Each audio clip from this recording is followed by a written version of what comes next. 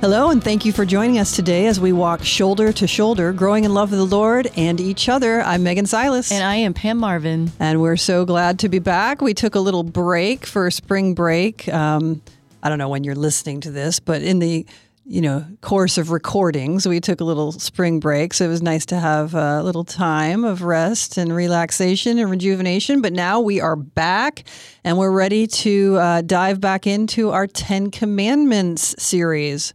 So today, Pam, do you remember what commandment we're on? Thou shalt not steal. Is that number 8, you said? Number 7. 7, thou shalt not steal. Lucky number 7. So, yeah, when I was looking at this one, I just really felt that there's a lot that could potentially come into this beyond just like, I'm not nicking something out of a store. Yeah. You know what I mean? Like nicking. I don't know that I've heard that in You quite ever heard some that time. term? Yeah. But I mean, I think that's what we've really been trying to do in this series is to kind of expand our understanding of these commandments to go beyond just the most obvious example of it. Because I think that's a place where, when we're examining our conscience, sometimes it's a certain moral laziness in a way that says, okay, if I haven't done the obvious breaking of a commandment, I'm good to go. Right. But it's sometimes really in those details and those more subtle aspects of what could be implied within a commandment that we can really find places within ourselves where we're struggling to live up to the holiness that we would desire to the people we want to be for the Lord. I do have a way that I think is very common. I work in a medical clinic, and I kind of see this from time to time, not on a large scale, but it's the way that you use the resources at your office or business. Every now and then they say it's just fine to, make a copy, for personal purposes, and that's fine. But I think, and sometimes there's like a little gray area when you go overboard or too much, I think that's one of the ways, how are you using your employer's resources? Are you using them wisely? Because if you're not, that could be a form of stealing. Absolutely. Yeah. And I think sometimes that can go beyond even material things, right? Like when it comes to, I know so often people struggle with the sort of wasting time on social media and things like that. Well, if you're doing that during work hours, you're actually stealing time from your employer. You're getting paid for that time to be doing things that are ordered towards the work that you are meant to be doing for that employer. So when you are using time in a way that's for recreation at work, you actually are stealing. You're doing things that you're being paid for time that you're not using for what you're being paid for. And so, that I think is certainly something that is pretty common. I'm sure there are exceptions to the rules, like when that's part of your job is to wait around, and that's acceptable. Yeah. But there's definitely, if there are tasks in front of you that is required of you and you are on your phone, no, thank you. Yeah, and I think we do often relate stealing so much to material goods. Yes. And so this is a place I think that we can expand to go beyond simply that. But I don't think that we should ignore that there are a lot of ways that we do steal in a material sense as well. And like some of the things that kind of come to mind as it relates to stealing in the material sense has a lot to do with how we use the resources that we have. Because, and this is kind of a little bit of a sticky point as far as understanding of what actually does belong to me. Okay. This idea of, okay, well, if it's in my bank account, it belongs to me. If my name is on the title, it belongs to me. This idea Ownership, that all of ownership has no responsibility towards anybody else but oneself if your name is on it, right? Oh, if I it's see in where your you're going. account, I whatever. And the reality is that in the teaching of our faith, it's more a matter of stewardship than ownership. Yes. I'm glad you said that. And so the distinction between those two things is important to remember, right? So true. I just want to interject there that I've really struggled with fear of the future over finances. I mean, most people, I think, at some point in their lives probably do. So hopefully this is a relatable story.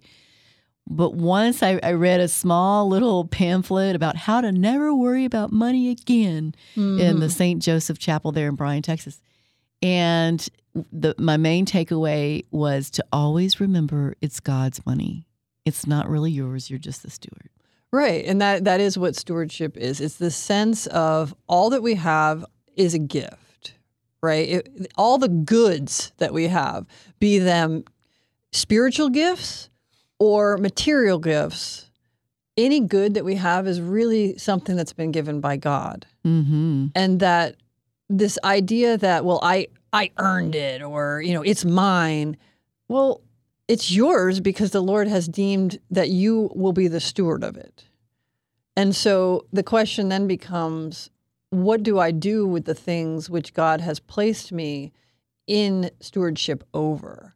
And so, of course, we can't think about this unless we talk about, that parable that God gives us and Jesus gives us of the talents, where he gives a different amount to the different people.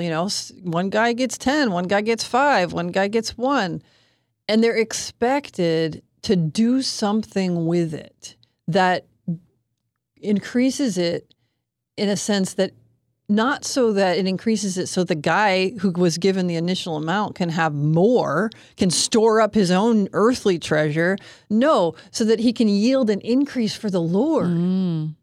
So the reality is that when we do things where we're ordered towards, okay, this is mine, so hoarding it for myself completely is not stealing. Well, it may not be stealing necessarily from maybe your neighbor, but in a sense, you're stealing from God because he's given this for you to do his work. Yeah, I have something that's kind of the second cousin to that thought too. Oh, second cousin, not a first cousin, but a second cousin? Maybe second. I don't know why that came out. Is unpaid debt. Think about that. So there's a debt that you have, a debt you owe, but you have not paid it and you're sitting on it. Mm-hmm. Right? And not paying it for whatever reason it might be. Maybe it's cash flow. Maybe you're worried there again, that fear of the future. Well, if I spend it on this, then I won't be able to eat or, things like that. So I think it's very interesting to think about unpaid debt and at what point that becomes, a breach of this commandment. Right. Because anytime that you've made a commitment to pay something back and you're withholding payment, you are preventing the person who expected that payment from doing what they're called to do, to be stewards of resources that were meant to be theirs. Right. It's the justice. It is. I would definitely give say a person its due. Right. And so these decisions of how am I going to share the gifts that I've been given? How am I going to maintain a life where I feel peaceful about the future and still be generous with my gifts and not be hoarding things or stealing in a sense from the Lord of sharing gifts and growing those resources for the kingdom? I really feel that a lot of this sense of, well, why would anyone steal or why would one hoard for themselves comes down to the topic of trust. Trust in the provision of the Lord, right?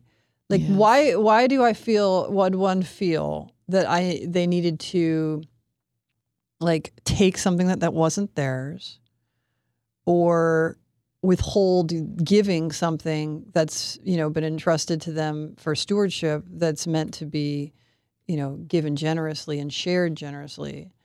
And usually it comes from the place of thinking that one needs to provide for oneself. That kind of unholy independence. The idea that it all depends on me. I need to make my way in the world. I need to be, with the hands on the reins, making sure that everything is just so that I can feel safe. Secure, right. You're placing your security in money, which is greed at the end of the day, instead of the Lord. Right. And we even use the term financial security. Mm-hmm. Like money can really provide any true security in this life, because the reality is this. Money can provide temporal goods. It can provide things that will make this life easier. Money will never save your soul. Never. Period. Mm-mm. It won't. It can't. It doesn't have that capacity. So if we do things that are contrary to the salvation of our soul for the sake of money, we have traded something eternal for something very ephemeral. It is written, it is the love of money that's the root of all evil. Love of money. Right. And so why is that? Why? That's an interesting just sort of point in Scripture to unpack. Why is the love of money so much the cause of evil? And we see that. Power. Yeah. I mean, we see that all over the world, like that sense of we want resources, we want goods, we want the power that money gives us. We see what, having wealth can do as far as wielding right. I think power. It's the human nature, the fallen nature of humans, because you can look to see how disordered it is when you admire someone because of their wealth, not their character. Mm-hmm. That's really disordered. Right. And the Lord, he, speaks to that very plainly, when he talks about to his disciples, he said, look, when you go to a banquet, don't be the guy that has to be at the top table, right? And don't be giving the top spots to the wealthy people. Give the top spots to the poor and the orphan and the widow. And why? Why? Is it just because are by their nature, the poor and the widow and the orphan, are they more worthy of anything than the rich guy? Does God love them more? I would say no. It's not that they, in their identity and their nature, that they have any more value, because the Lord loves all the same. But what it does is that when you place the priority on those who cannot pay you back, who do not give you prestige, who do not give you any power over anything temporal, when you prioritize those things which have their source in humility and true charity, as opposed to self-aggrandizement or an increase in one's own wealth, power, prestige, you are then closer to the heart of God. And so he says, give the preferential option to the poor, not because the poor are by nature any more beloved by the Lord, but because the Lord knows that your heart will be blessed to be more properly ordered when that is how you are ordering things. It's the act of humility, that constant putting others first, which is what we're called to do. Right, exactly. Now, I do think that sometimes people do get a little wonky and they start thinking, okay, poor good, rich bad. Well, sure, because the scripture passage that says it is easier for a camel to pass through the eye of a needle than a rich person to enter heaven. I've always choked on that one, going, what? I don't understand. Unpack that one for us, Megan. Well, I mean, I think it gets to the same point that we're talking about. When you do have this wealth, when you are getting power and prestige and respect because of your wealth, there's so many more challenges on you to live properly ordered towards the Lord and properly ordered towards the eternal. So it really comes back to the same point that the Lord makes when he says, to whom much is given, much is required. So what he's saying is, when you are given the many, many blessings that come with temporal wealth, you are required at an elevated level to do more with it. So when we get back to the talents, that guy who was given 10 talents, if he came back with one more, he wouldn't have fulfilled what he was meant to do. Whereas the guy who came back with 5 and comes back with 5, he wasn't asked to come back with 10 because he wasn't given that much more. But so we're given these gifts, these responsibilities, this stewardship, and we're called to live with what we have been given in a way that's faithful, giving it all. Like another scripture that comes to mind is in Acts, when that couple, like, you know how in Acts where they're all like sharing everything in common? Yes. And that one couple, like they give a bunch, but they hold back some.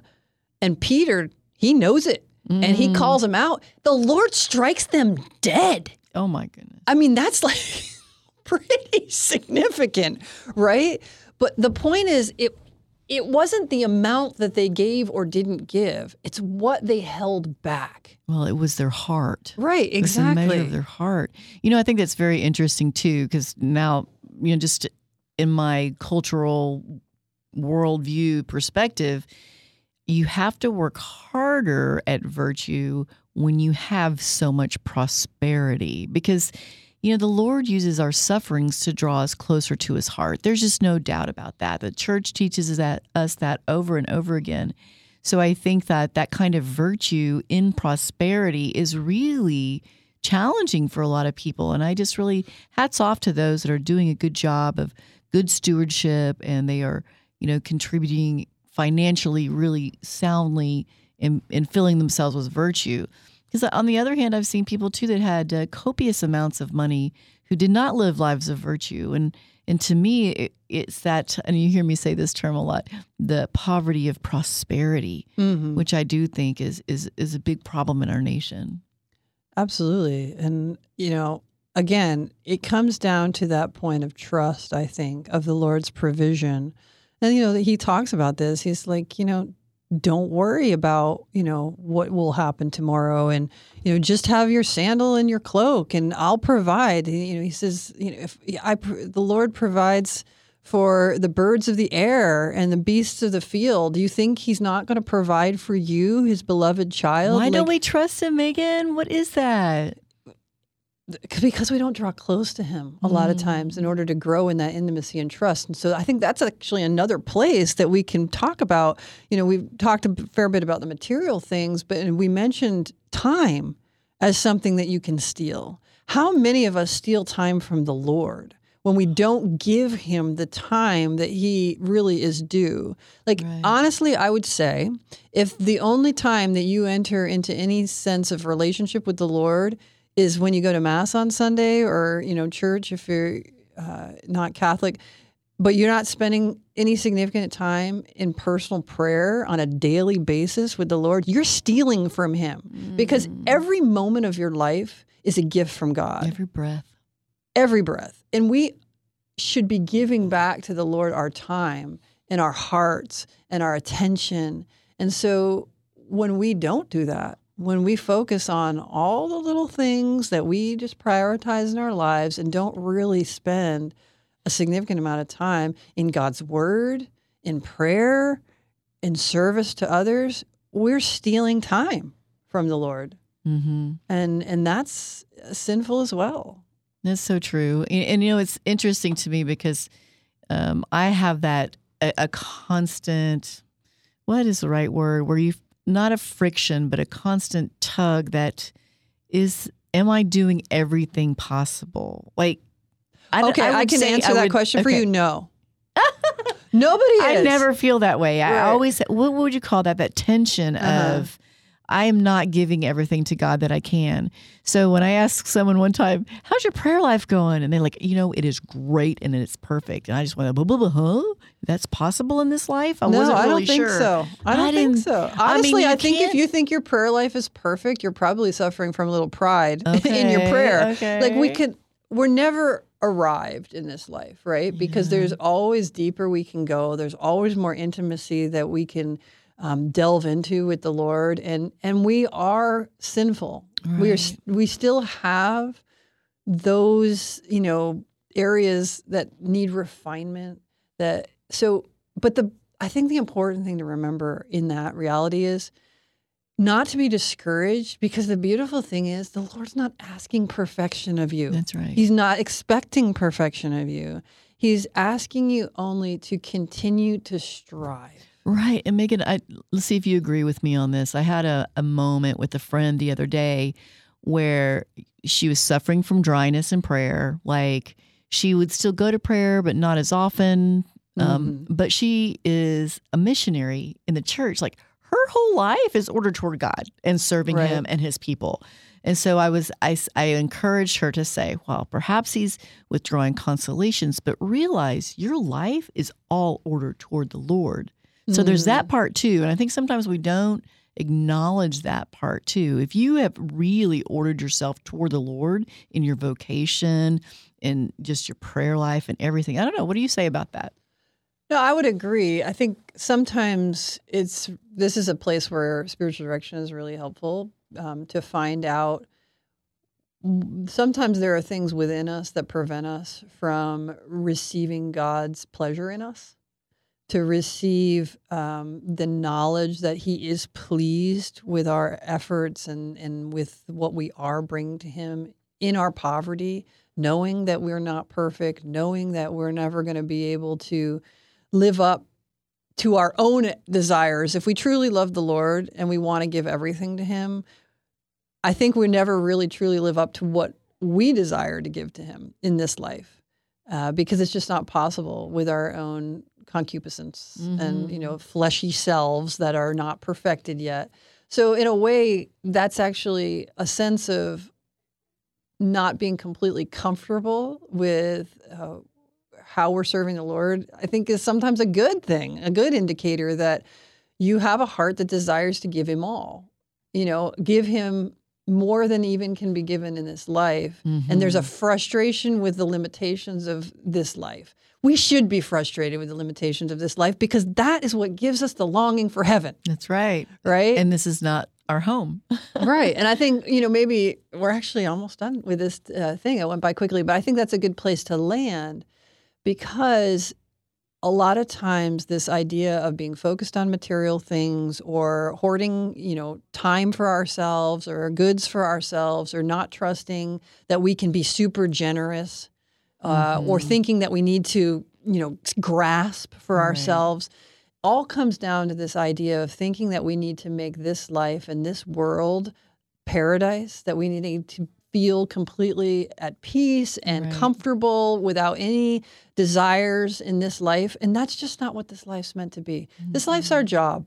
Yes. We're meant to be working it so that we can enter into our rest. That's right. In the future, in the heavenly abode. So, and I want to wrap it too with just a kind of a snapshot on virtue or lack thereof. So at the heart of thou shalt not steal is greed, whether it's monetary or it's of your time, that's selfishness, right? So that is it. So the counteracting virtue for greed is generosity, time, spirit, and finance. So if you find yourself struggling with your use of time or finances, go back to trusting and being generous. Yeah, I think there's a phrase that really is relevant here, which is give till it hurts. Don't just give in your comfort. That's right. Give to discomfort. Yes. Because it is in those places, in that place of stretching oneself, in your going out of your comfort zone, that God becomes more and more to you. And that trust that we talked about will grow. It only grows when we get uncomfortable. No pain, no gain. That's right. All right. Well, thanks so much for joining us today. And we hope that you'll tune in next time as we continue our journey through the 10 Commandments. I know I've been blessed to be with you here today, Pam. And if you've been blessed by this podcast, either this episode or any of the episodes, we ask that you would please consider sharing it. So until next time, God bless. God bless.